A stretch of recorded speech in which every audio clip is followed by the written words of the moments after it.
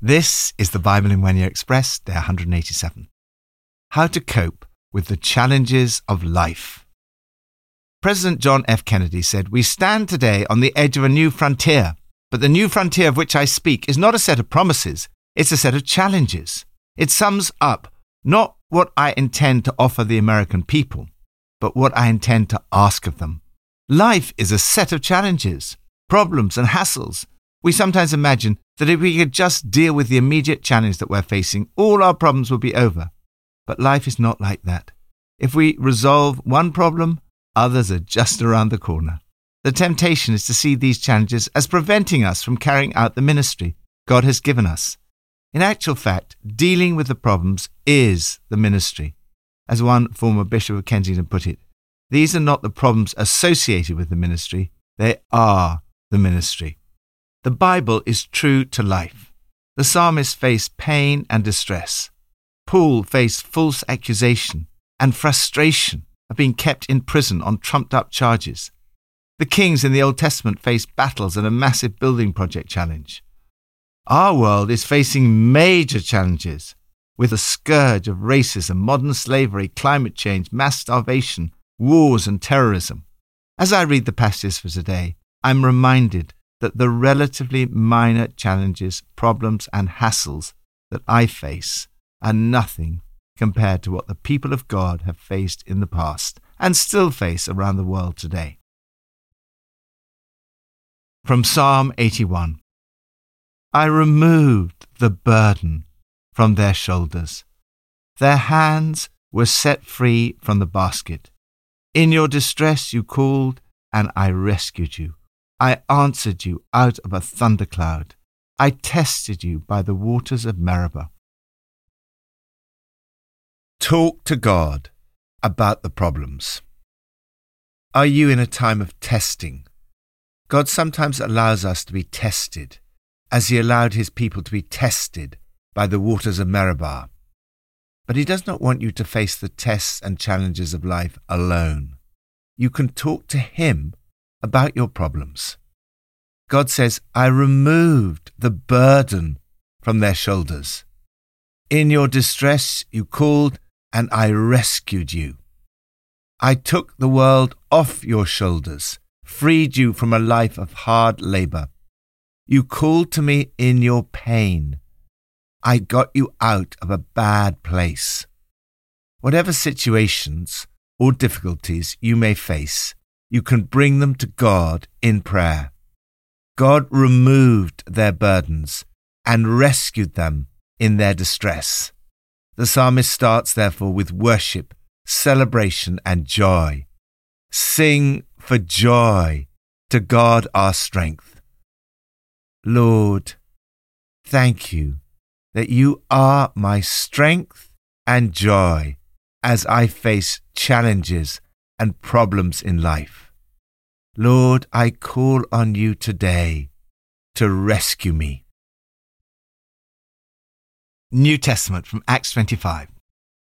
3 days after arriving in the province, Festus went up from Caesarea to Jerusalem, where the chief priests and the Jewish leaders appeared before him and presented the charges against Paul. They requested Festus, as a favor to them, to have Paul transferred to Jerusalem, for they were preparing an ambush to kill him along the way. Festus answered, Paul is being held at Caesarea, and I myself am going there soon. Let some of your leaders come with me, and if the man has done anything wrong, they can press charges against him there. When Paul came in, the Jews who'd come down from Jerusalem stood around him. They brought many serious charges against him, but they could not prove them. Then Paul made his defense. I have done nothing wrong against the Jewish law or against the temple or against Caesar. A few days later, King Agrippa and Bernice arrived at Caesarea to pay their respects to Festus. Since they were spending many days there, Festus discussed Paul's case with the king. He said, There's a man here whom Felix left as a prisoner. When I went to Jerusalem, the chief priests and the elders of the Jews brought charges against him and asked that he be condemned. I told them that it is not the Roman custom to hand over anyone before they have faced their accusers, and have had an opportunity to defend themselves against the charges. When they came here with me, I did not delay the case, but convened the court the next day and ordered the man to be brought in. When his accusers got up to speak, they did not charge him with any of the crimes I had expected. Instead, they had some points of dispute with him about their own religion and about a dead man named Jesus, whom Paul claimed was alive.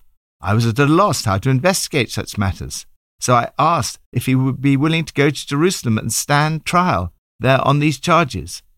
But when Paul made his appeal to be held over to the emperor's decision, I ordered him to be held until I could send him to Caesar. Then Agrippa said to Festus, "I'd like to hear this man myself." He replied, "Tomorrow you will hear him." Trust that God is in control. Faith means trusting God. Faith, as C.S. Lewis wrote, is the art of holding on to things your reason has once accepted in spite of your changing moods. It is hard to trust God when everything seems to be going wrong. Luke records Paul's trial in a very objective and unemotional way. This must have been an extraordinarily frustrating time for Paul. This great leader of the church, evangelist and teacher, is locked away, apparently unable to do what he's called to do. He's in custody, enduring the physical constraints and discomfort of imprisonment. Serious charges are brought against Paul. He defends himself by pointing out that he's done nothing wrong. But Festus was more interested in what people thought than in what was right. Our first question should always be, what is the right thing to do? But Festus was more concerned about popularity than justice. In the end, Paul appeals to Caesar. When King Agrippa arrives, Festus discusses Paul's case with him. Festus says, "When his accusers got up to speak, they did not charge him with any of the crimes I had expected. Instead, they had some points of dispute with him about their own religion and about a dead man named Jesus, whom Paul claimed was alive." The resurrection of Jesus should always be at the heart of the message we proclaim. The only accusation that could be made to stick was that Paul was preaching that Jesus was alive, yet numerous other accusations and false charges had been brought against him. For Paul, in the midst of all these difficulties and frustrations, it must have been very hard to see what good might possibly come out of all the dishonesty, delays, and dithering in his trials. Yet, as always, God was at work for good. As Paul himself wrote, "We know that in all things God works for the good of those who love him, who have been called according to his purpose." First, in the short term, it resulted in an opportunity for Paul to speak to Agrippa.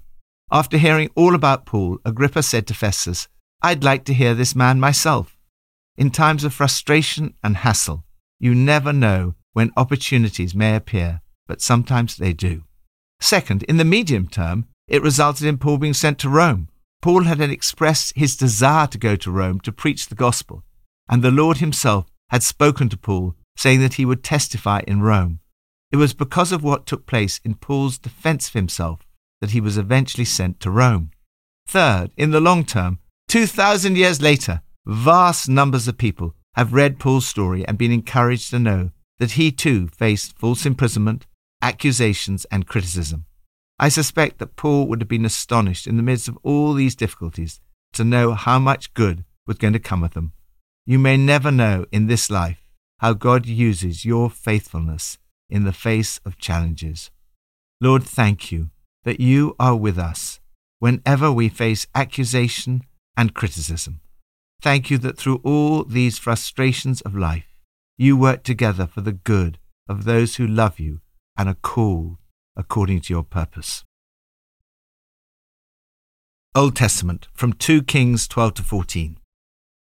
In the 23rd year of Joash, son of Ahaziah, king of Judah, Jehoahaz, son of Jehu, became king of Israel in Samaria, and he reigned for 17 years. He did evil in the eyes of the Lord by following the sins of Jeroboam, son of Nebat, which he had caused Israel to commit, and he did not turn away from them. So the Lord's anger burned against Israel, and for a long time he kept them under the power of Hazael, king of Aram, and Ben-Hadad his son. Then Jehoahaz sought the Lord's favor, and the Lord listened to him. and he saw how severely the king of Aram was oppressing Israel.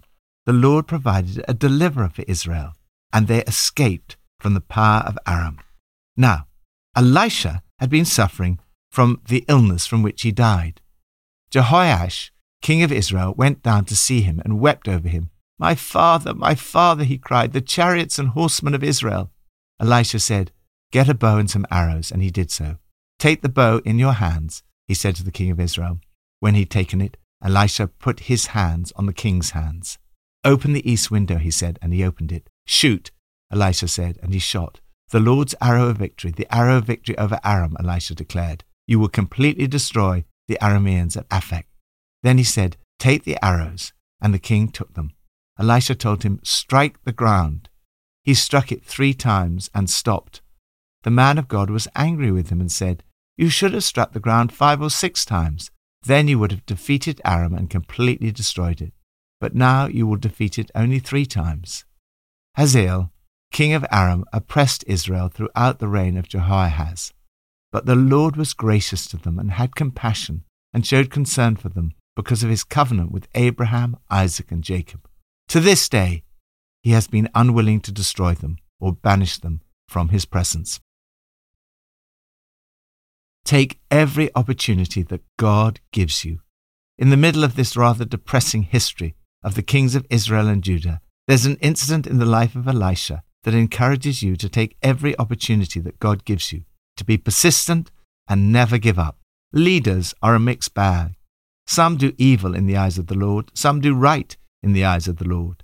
God is extraordinarily gracious, and when Jehoahaz, who did evil in the eyes of the Lord, sought the Lord's favor, the Lord listened to him.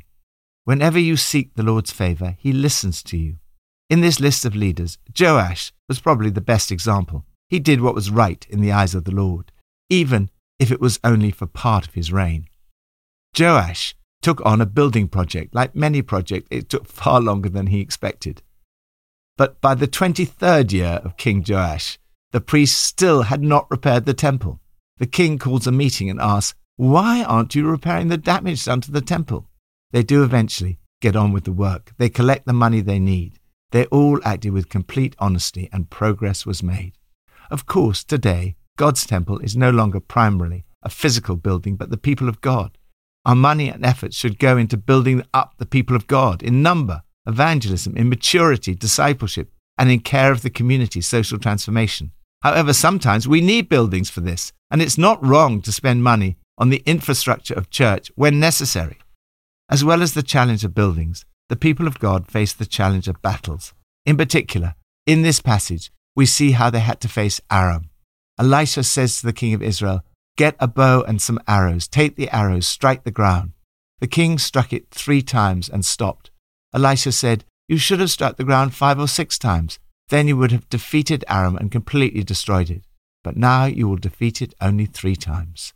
I remember reading these verses in 1998 after we'd done the first Alpha initiative, inviting the nation to Alpha to hear the good news about Jesus.